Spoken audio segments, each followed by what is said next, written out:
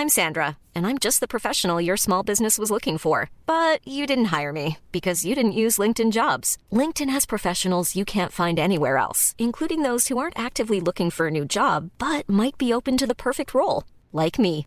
In a given month, over 70% of LinkedIn users don't visit other leading job sites. So if you're not looking on LinkedIn, you'll miss out on great candidates like Sandra. Start hiring professionals like a professional. Post your free job on linkedin.com/people today. When you make decisions for your company, you look for the no-brainers. If you have a lot of mailing to do, Stamps.com is the ultimate no-brainer. Use the Stamps.com mobile app to mail everything you need to keep your business running with up to 89% off USPS and UPS. Make the same no-brainer decision as over 1 million other businesses with Stamps.com. Use code PROGRAM for a special offer. That's Stamps.com, code PROGRAM. The Telegraph. Podcasts.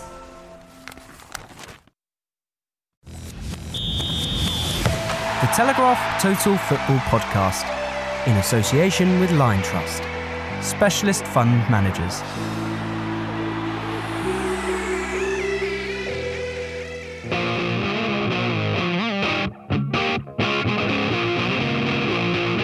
Hi there, podcast fans. I'm Tom Gibbs. Welcome to Total Football.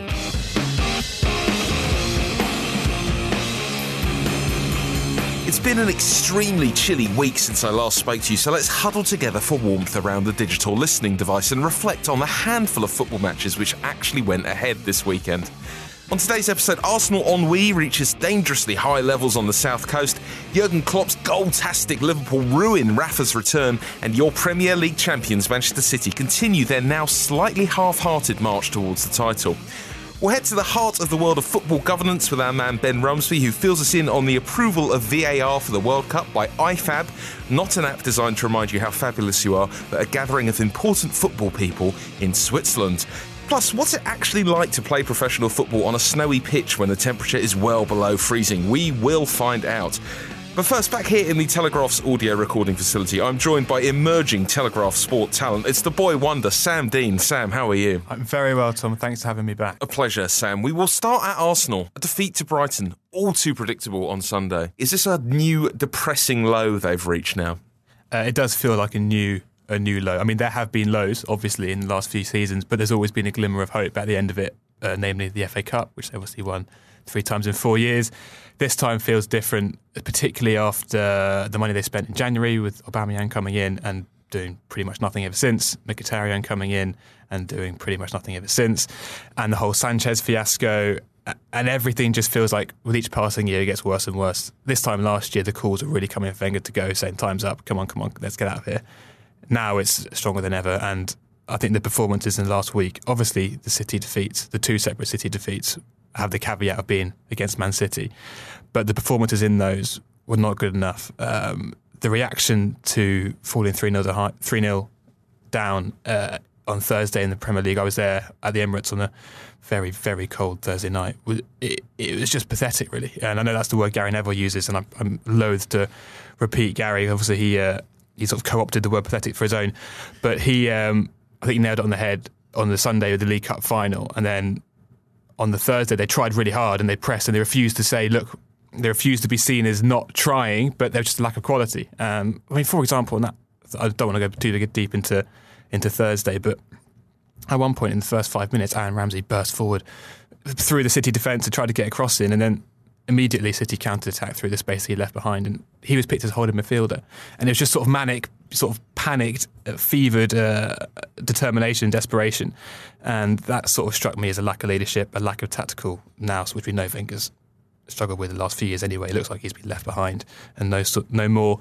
So then Sunday we're on the South Coast when, for the 40 minutes, I mean, that was probably one of the worst halves Arsenal have produced under Wenger in 21 years. Give or take the Bayern Munich 5-1s, the 2 separate Bayern Munich 5-1s. But as it goes, that was pretty dreadful. It could have been 4-0 down before half-time. It was an alarmingly poor performance for that for the majority of that first half. The thing that strikes me is that there's a regression in the players, but also in the players that he signed quite recently. I know Aubameyang scored today, but he was completely peripheral for most of the game. Kolasinac started so promisingly. He's now all over the shop, nowhere for the first goal in particular. What's causing that, do you think? It's like they've been infected.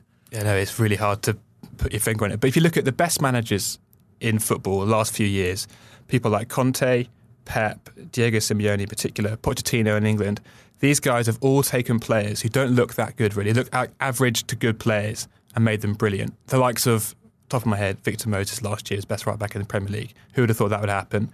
You've got Pep Guardiola turning Fabian Delph into a competent footballer. You've got people like Ben Davies who've at Spurs, who Pochettino's turned into this really consistent, ultra-reliable left-back. Whereas at Arsenal, it's the complete opposite. Which of their players do you think have improved under Wenger, that they've signed? I mean, to a man, they've almost all become worse. Xhaka came in for £35 million. He's a £35 million player, and he's never looked at home at all. Mustafi was also a £35 million player. He's won the World Cup, Mustafi, and he looks completely out of depth in the Premier League, which is just against a side like Brighton as well. I mean, it's not the most complex attacking pattern when Glenn Murray's charging at you, but he couldn't cope with it, and it's been the case for weeks. I mean, these players are to a man regressing, and as you say, Aubameyang, Mkhitaryan, they already seem to be infected by sort of Arsenalitis or this spreading malaise around the club. And it was amazing to see reports in the week of a senior player, an unnamed senior player, but I'm sure it was a very well-sourced report in The Guardian about a senior player in tears in the dressing room saying, we're not getting enough support from the coaches, we're not having the help we need. And that just says it all, really. You've got top-class players who are falling way below their best and desperately trying to fix it, but they're not getting the help they need, and it's quite clearly that things are rotten in Arsenal right now. Cech's a worry as well, isn't he? He was nowhere at all for the first header from a corner. Let that Murray header go under him quite pathetically for the second goal. And he took the rap to him in fairness afterwards. He said, if you want to win a game away, off home in the best league in the world, your GK can't concede 2 goals like I did today. It's simply not possible. The team fought back, but the damage was done. Do they need someone else to come in for him, do you think, at this point?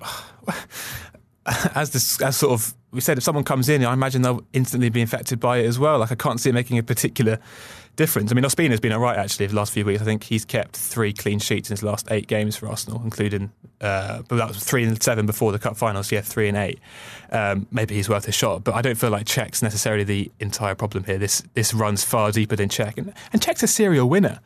This is another guy a long time ago now, though. But he's a goalkeeper. He's not like he needs to be a spring chicken still. And he's a serial winner. And I'm sure if someone like, and this is very hypothetical, I'm sure it wouldn't happen, but you look at Diego Simeone, who turned a team of Atletico Madrid players who were pretty much unheard of into La Liga winners and 2 times Champions League finalists. If he came in, I'm sure Cech would suddenly improve quite quickly. I know there is certainly an element of players to be blamed, and Cech has not played anywhere near his level. But the fact that it's so widespread that they're performing so far below their level, it suggests that it's from top down. Does the whole defence just need ripping up, do you think? But that's the thing. No, Mustafi's a good player, technically. And Bellerin's been a talented player. Barcelona have looked at him in the past, and, Koscielny's been a good player for years, but for some reason at the moment, all of them are playing below their level they should be playing at. And it's clearly that there's something in the club wrong, whether it's training, whether it's Wenger, whether it's the attitude, whether it's the tactical approach, if there is one. Gunnersaurus, yeah, he's playing below his best at the moment as well. It's just sort of a collective drop, and I don't think these players are bad players. I think you see people say, right, we need to get a whole new centre forward, we need to get a new left back, a new right midfielder, but it's bigger than that. You need to change the approach and the mindset. Should we listen? We won't listen to it, but should we listen to me say what Arsene Wenger said? It's a revolutionary idea in the world of podcasting. This is what he said after the game. When you struggle for confidence, it's difficult when you have just the trousers on. It's easy to take the trousers off as well. When you are naked completely, you have to find a shirt and try to put it on again to get dressed normally again. As a player, hearing that, you've got to be wondering about Arsene Wenger, right? Those don't sound like the words of a manager who's got a bright future. No, he's really come out with some odd stuff in the last few weeks. I don't know whether it's deflection tactics. I don't know whether it's just the difficulty of answering quite pressing questions. And I've never sat in his seat being asked those kind of questions, so I wouldn't know. But I mean, I was there last week when he said, I've turned down the whole world to stay at Arsenal and respect my contract. So why would you question my commitment? And Arsenal, we're not questioning your commitment here. We're questioning whether you deserve to still be here, not whether you want to be here still. And I was there Thursday night. He's speaking about the reality of Arsenal being worse than they were this time last season, and worse last season than they were the season before. He said, I can live with that reality. Well, Arsene, tell that to the thousands of fans who stayed away from the Emirates. Admittedly, there was some snow, but all the City fans got there. I mean, tell that to the thousands of fans who are turning their backs on this side, who clearly can't live with the reality of what's going on right now. And it just feels like, I mean, that trousers thing, I think is just completely nonsensical, obviously, but it just feels like he's out of touch to me, which is a shame because I think, as Jamie Carragher said in our pages, he deserves better than this and he deserves a proper send-off. But the way it's going, it's just becoming a laughingstock. A word for Brighton. Strikes me that Chris Hughton is quite quietly doing a really remarkable job there. They've had little patches this season where it's felt like they're going to fall away. And this can only be good management that he's righted the ship after those more difficult periods. I think Hughton's got a shout for being the sort of runner-up in Manager of the Year, really. I mean, obviously Pep... Behind Sean Dyche.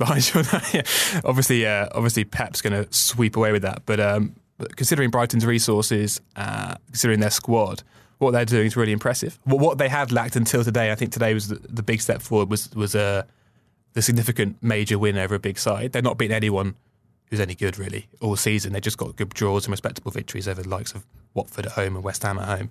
But to go and beat Arsenal is a sort of statement, really. And I think they've been helped massively by the form of Glenn Murray, who scored 6 goals this year, and he was pretty quiet before turn of the year, so that helps.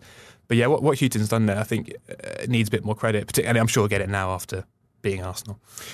Quite. Moving on to Manchester City 1, Chelsea Football Club 0. I remember looking at the fixtures at the beginning of the season and thinking, this is the hard spell for City because they have Arsenal and Chelsea so close to each other, Man U not too far away. It's obviously not panned out that way at all. This match was like played at a training match pace for most of it. Is this what we're going to see with the rest of the season when teams come up against City? Because there's no real advantage at going for it against them, is there? Well, I do agree with you, but in the first half, Chelsea restricted City to quite a few chances. There wasn't much going on. And I kind of thought, I mean, listening to the commentary and sort of on Twitter and stuff, everyone was quite sort of disappointed with what they're doing. But bear in mind they're 5th and they're not having the most consistent of seasons. And they were holding City back a bit and they were doing quite well on that. What was disappointing was when they went a goal down straight after half time, they didn't seem to change anything until about 2 minutes to go, by which point it was far too late. And it was also a little bit ironic to hear Conte discuss the club's lack of ambition last week at Cobham, and then to play so without ambition on Sunday was a bit jarring. For me, the thing with Chelsea, I don't understand this Hazard down the centre thing. It sort of feels like you're weakening your strength to strengthen your weakness, if that makes sense. You've got your best player here is Hazard, but you're making him a 6 out of 10 player rather than 9 out of 10 player for the sake of the rest of the team. But I'm not quite sure how much benefit they're getting from that. I'm not quite sure it's actually worked this season when they've done that. When you've got Morata and Giroud on the bench, it seems an odd decision for me, and it didn't pay off at all. City now 4 wins away from the title if the teams around them can keep up can match their results effectively. That would mean they'd win it at Spurs at Wembley. Is that when you see them raising the trophy? Yeah, because they've got United then Spurs in the week, haven't they? Those are their last 2 actual tests, really. I mean, there's no doubt they're going to win the league, is there? It's just a matter of when. That would be, I think, a good place to win it for them. I can imagine that being the kind of fixture that Pep's got his eye on as a big Wembley moment. He really celebrated with a lot of gusto at the end of Sunday's game, which slightly surprised me. Again, I think it's because Chelsea was probably on his fixture list for the last few weeks, as this one could be quite tricky. To get through that is, I think, another major step forward, really, particularly having beaten Arsenal on Thursday night. So to play 2 games in 4 days against City and against Arsenal and Chelsea, and to come out with 6 points is enough to fist pump for, I think. Liverpool 2, Newcastle 0 in the late game on Saturday. Alex Oxlade-Chamberlain making the goal, which got Liverpool ahead. He said afterwards, I absolutely love this, when asked how he's doing at Liverpool. He said, I'm in an all-right moment, which is a wonderful new spin on the genre of talking about moments in football. But how has his game changed since he moved to Liverpool? Well, he seems to be... I mean, everything we always knew about Oxlade-Chamberlain was he was energetic, he was quite quick, and he was sort of physically a good player. He seems to have added some discipline to that and some actual technical passing and sort of creativity as well. I mean, he got a great assist the previous week as well, and he's sort of growing into his own as centre midfielder, like he always said he would, but never got a chance to under the aforementioned Wenger, which again, with each passing week, looks like an error on Wenger's part. Oxlade-Chamberlain, when he plays on the wing, he seems to me quite one-dimensional in that he runs down the wing, he crosses it in. He didn't really seem to do that much else. Whereas in central midfielder, as a central midfielder, he can burst past players, he can open the game up, he can pass, he can shoot. He's sort of got it all, really, particularly in the Klopp system where he can play on the sort of the side of a three and use his legs to stretch teams and cover a lot of space, which I think suits him quite nicely. And the whole sort of high-octane, heavy metal football from Klopp seems to really tick Oxlade-Chamberlain's boxes. Are they getting better, Liverpool, at being a little bit less high-octane, at knowing how to wait and pick their moment to unpick tricky defences? Because Newcastle were quite obstinate. If they'd held out till half-time, you would have backed them to get something out of the game, potentially.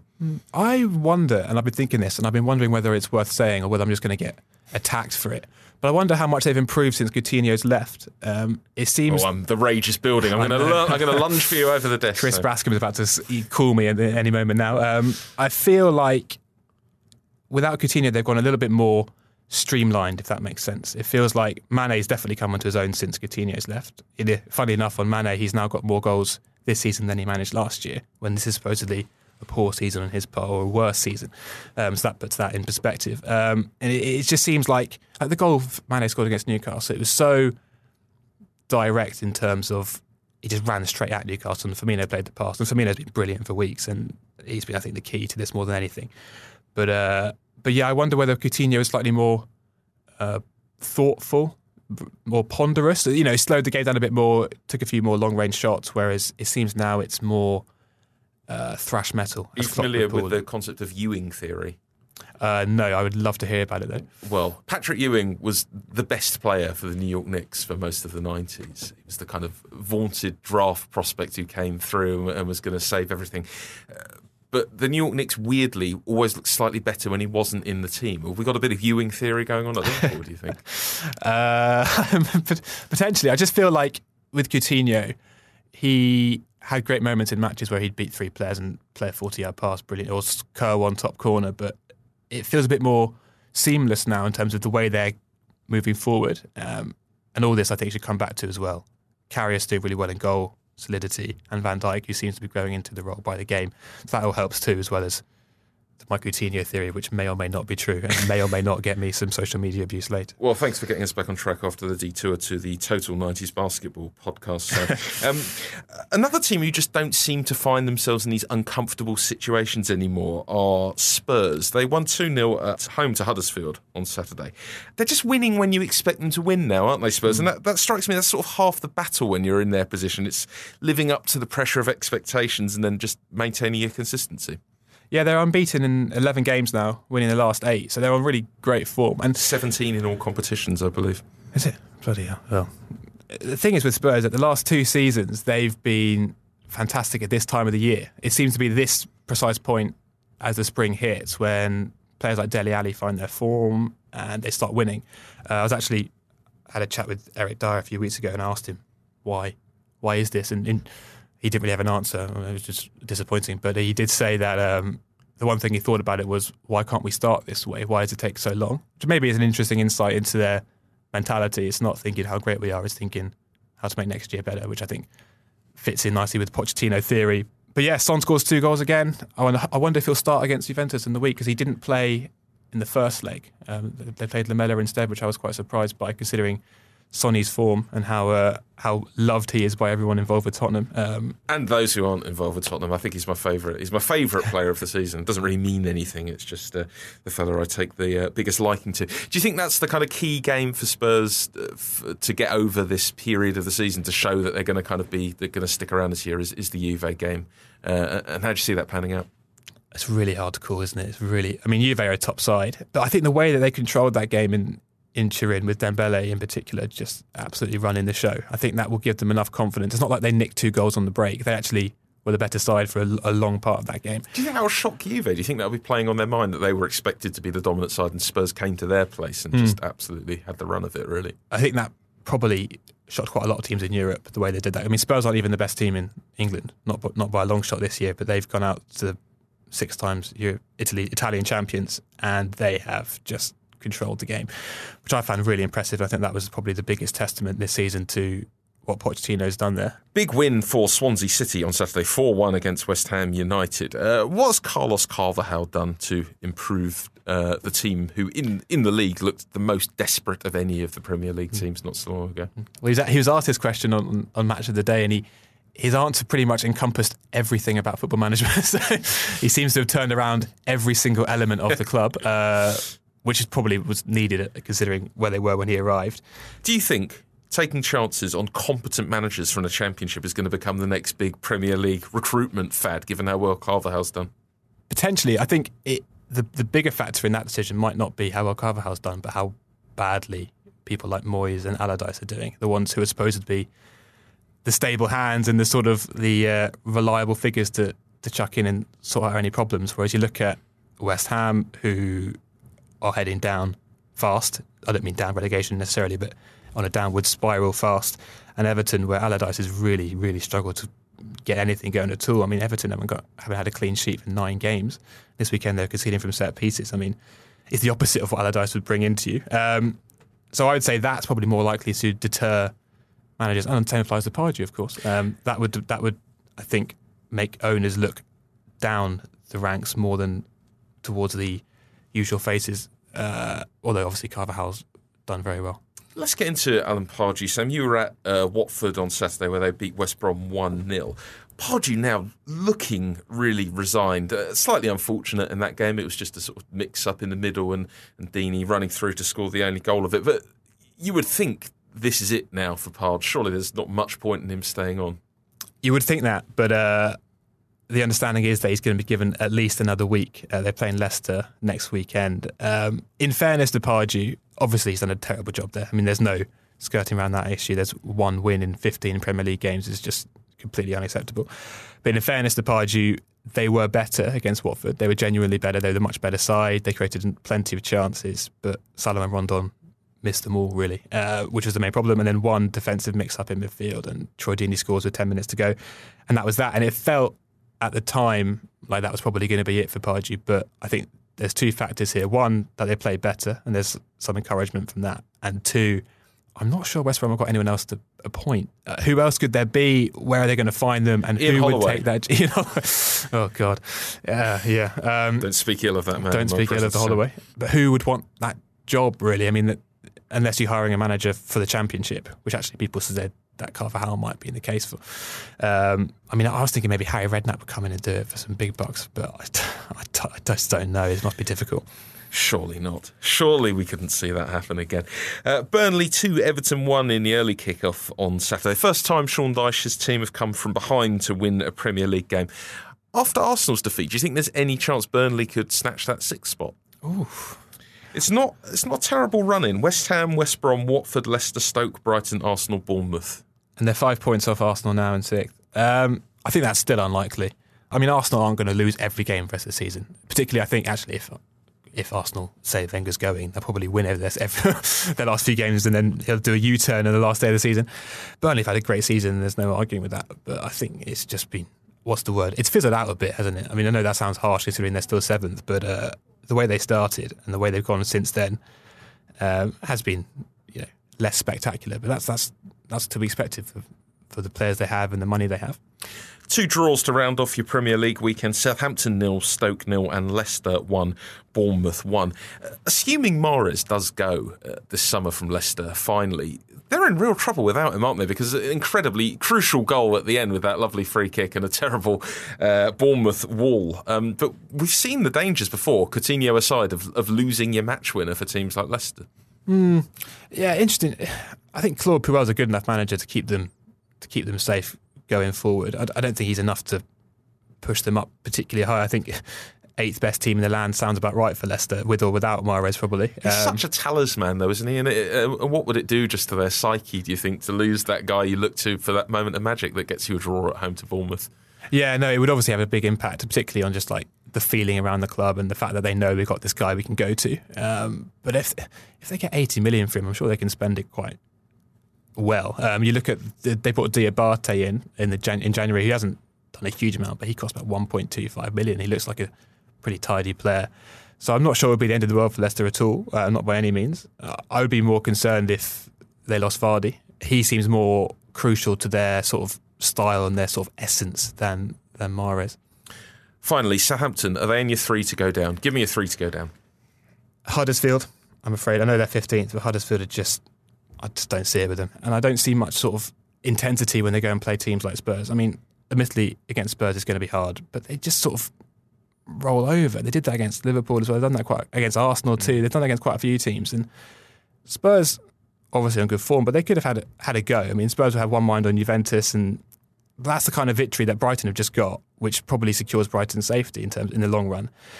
So I think Huddersfield will probably be the one. I think West Brom are almost certainly to be bottom, and then for me, it's between Southampton and potentially West Ham. West Ham fans, join the Liverpool fans and give Sam some thoughts on Twitter. The Telegraph sports news correspondent Ben Rumsby has been in Switzerland's trendy Zurich over the weekend for IFAB. That's the International Football Association Board, where VAR was cleared for use in the World Cup. Ben, given the struggles we've seen with the system so far in this country, was this decision in any way surprising? It wasn't a surprise because we pretty much knew that this was the decision they were going to take before they took it. You could argue it's maybe a bit early for them to be taking this decision. IFAB is actually traditionally been quite a conservative body, but since Gianni Infantino became president of FIFA, that conservatism has given way to a slightly more cavalier attitude to these things, and he's been desperate to get video technology into the World Cup. It's probably the number one priority of his presidency, and it looks like he's about to succeed in doing so. Why is he pushing so hard for it? It's so different to Sepp Blatter, of course, who was very against any kind of video tech. And Sepp Blatter came out before this decision and said, please don't bring this in for the World Cup. I think he wants to make his mark in the game. I mean, this was, on Saturday, a historic decision for football, probably the biggest change to the rules of the game at the top level that we've ever seen. And I think Infantino believes that he will be remembered in posterity as the man who made football a fairer sport. He was very keen to use the word fairer more than once on Saturday. That sounds like you're describing him as a slightly arrogant person, then. It's slightly worrying, isn't it, that you can be making these big changes to the sport just out of a kind of personal desire to change things? Well, it's not just him, in fairness. The Football Association have been pushing for this for a long time. The Irish FA obviously had that horrendous decision in the World Cup playoffs, and that was their sort of road to Damascus moment where they were completely converted to VAR. And FIFA can't push these things through on their own. They do need the support of the British associations, and that's what they got on Saturday. And it has to go through the FIFA Council, right, before it's actually used in the World Cup. Is there any prospect of them delivering a different verdict to IFAB? No. But Ben, was there any mention of the emotional impact of this? I'm thinking of the last two World Cup finals have both been settled by late winners in extra time. Was there any discussion of the fact that this might, in the 2018 World Cup, result in a referee saying, hang on a minute, lads, don't celebrate too hard, we've got to check this on the tape first? Yes, that was one of the key questions that was put to them. And they replied with a barrage of data and statistics. This really is the sort of battle of sort of heart versus head, it would appear. And, they were very keen to point out that, the number of mistakes under VAR go down from 1 every 3 matches to 1 every 19. Another sort of lots of numbers being thrown out there. I think they're less concerned about the emotional impact that it would have than the sort of perhaps financial impact that it could have on teams going forward. And what about the element of referees who don't really know how it works and haven't done it that much themselves, any sort of experience on their part? Because there are obviously referees from across the world who will turn up in Russia having never used it before. I'm sure there's some training involved, but how intensive will that be and how effective do you think that will be? Well, we're being assured that no referee who takes charge of a match at the World Cup will have done so without having taken charge of at least one VAR game previously.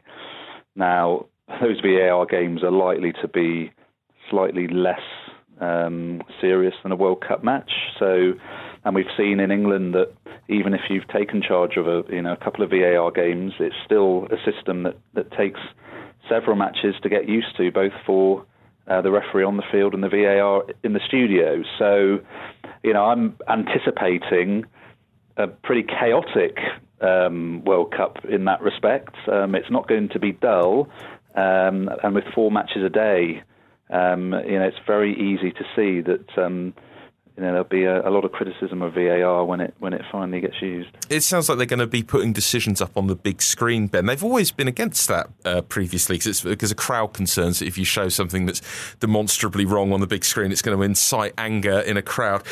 As we've seen already in this country, the images used to make the decisions aren't always that clear-cut. Why is it no longer deemed a risk to have the images up on a big screen? Well, this is my big bugbear, and it's a very European view, this, about not showing things on the big screen. Actually, you'll find that in VAR experiments in the United States and Australia, they do show big screen replays, probably because culturally in other sports they're used to seeing big screen replays in those sports. VAR is meant to determine clear and obvious errors.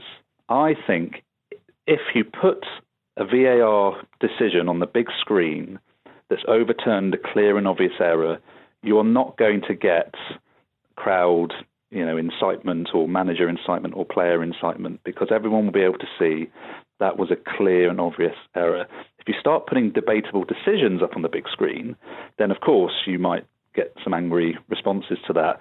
And what we've seen with the use of VAR in England is too often VARs are interfering in debatable decisions and not clear and obvious errors. And I think if you have it up on the big screen, they're probably less likely to interfere in those debatable decisions, because they will not want to put something on the big screen that is not clear and obvious.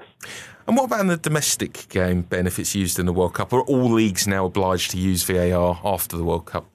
No, so it's optional. In fact, lots of the laws of the game are optional. Assistant referees are not used at the very, very lowest levels of the game, but they're in the laws of the game. So VAR will be available to whoever wants to use it, and crucially, whoever can demonstrate the capacity to use it. You've got to have a minimum standard of sort of technological competence and other competences. So the Premier League, for example, would have that. Now the Premier League are going to vote next month, and at this stage, that vote is looking very much in the balance. There are lots of VAR naysayers who will sit round that table when that vote comes to be cast. And are we going to see it in the international friendlies that are coming up? So the FA have already said that England's World Cup warm-up matches, Italy at home, is it? I think might be one of them. Sounds right to me, Ben. Holland's the other one, I think. I'm not sure if the Holland away game will be, but they did mention World Cup warm-up games, so forgive me if I'm not sure if that's the friendlies this month or the friendlies in the immediate build-up to the tournament, but they definitely said two of those matches would feature VAR. We've found the chink in your armour of news, Ben. Nevertheless, thank you very much for coming on. No problem. The Telegraph Total Football Podcast in association with Lion Trust. Specialist investors who help you head towards your financial goals. Independent thinkers who have the courage of their convictions to make investment decisions. Remember, investments can fall as well as rise. Now, it may have escaped your attention, but it's been quite cold in the United Kingdom for much of the past 7 days. Snow, ice and temperatures beginning with a minus sign put paid to large swathes of the weekend's fixture list. But what's it actually like playing in extremely cold weather? We're joined now by Curtis Edwards, an Englishman playing his football for Östersund in Sweden. Curtis, what's the coldest you've ever been out on a football pitch? Maybe minus 16, 15, I think. Last season we had a home match, and it was snowing at the time as well, so it was really, really cold, and didn't enjoy the match so much, to be honest. So what are the biggest challenges about playing in extreme cold? It's not as bad as it sounds, to be honest. You deal with it quite okay, but you have to just keep yourself warm, because if your toes do get cold, even in the warm-up or something, then they're not going to warm back up. So it's important that you keep yourself warm and try your best not to get cold, to be honest. So what steps do you take to stop your toes from freezing up in the warm-up? We put the boots in the sauna to keep them warm before we put them on, and that's about as much as you can do. We have heat pads that you crack them and they stay warm for like 12 hours. You have them in your gloves and your boots, and that's about it, really. What's the best tip you've had from one of your Swedish teammates about dealing with the cold? It's a good question. What was it? Maybe it's the sauna, because I see some guys they warm up in some different boots, and then they'll go in before the game and put the boots out of the sauna on, and I never quite wondered what they were doing until I asked. So now I do that now. Curtis, does it change the way you actually play the game or approach it? I mean, do you take a more sort of high tempo approach, for example, because you've got to stay warm? Yeah, you tend to run a lot more. We had a game last week and it was really, really cold, and the lads were running like 13 kilometres, and that's a lot more than a regular normal temperature game. You do tend to be running about a lot more. How long does it take during a game to forget about it, for it to leave your mind and you're just concentrating on things you would be normally? It's always with you, but obviously when the ball is in the game, you kind of concentrate on that. But any dead ball situations, corners, free kicks, or you're always rubbing your hands together, or you're really, really cold. Presumably you don't want to stand in a wall. That's the last thing you want to be doing in that kind of weather. No, I wouldn't like to take one in the wall, to be honest. I need to tell the manager to keep me out of that. What's harder then, Curtis, extreme cold or extreme heat for footballers? Personally, I think extreme heat. That's probably for the best that you say that, given where you're playing. Yeah, I played. We went to Dubai one year with Middlesbrough, and when it's really warm, it's even hard to run about, and you get so lackadaisical. But with the cold, you can kind of get through it a bit better, I think. And are you outside now, Curtis? Yeah. What are you doing? You're in Sweden. I know, it was a bit loud inside, so I had to come out, I think it's about -12 or something. It's all right, it's not too well. Oh, my goodness. Get back inside immediately, Curtis. Outstanding dedication to the Total Football cause, but we can't hold you up for a moment longer. Thank you very much for joining us. No problem. Thank you. Time for your Hero of the Week, and we will recognise the great work of Sunderland, who turned an unused room in their stadium into a temporary shelter from the cold weather over the weekend. The club created a warm room with space for people who needed it to sleep, and put on a supply of food and hot drinks for people who needed them most in Wearside. Sam, do we underestimate the amount of good work that football clubs do for their communities? I think the answer is a tentative yes. I say tentative because I think as a rule, and completely understandably, clubs try to publicise what they do with the communities, obviously. But yes, I think it's probably one of the aspects of the game, particularly at the top level, that is probably underappreciated by fans. I mean, just in the last week, West Ham, for example, gave food to more than 100 homeless people after one of their under-23 matches was cancelled in Manchester. And they're also playing a friendly with Dagenham and Redbridge later this month, with all the proceeds going to Dagenham and Redbridge. Which is good. A cynic would suggest it's because the owners are under a lot of pressure from fans, but we're not going to be that cynical, are we? We're far more supportive and joyous than that. Absolutely not. It's a warm and cuddly podcast. That's all from this week's Warm and Cuddly Total Football. Thank you very much indeed for joining us. We'll be back with you same time next week, inside your portable listening friend, in time for your Monday morning commute. If you'd like to make contact with me, please use the website twitter.com. I'm @Tom with an H Gibbs.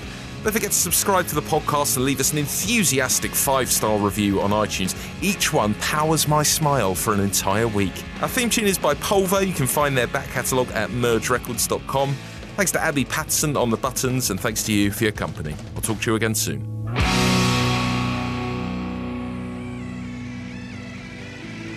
The Telegraph Total Football Podcast, in association with Line Trust, specialist fund managers.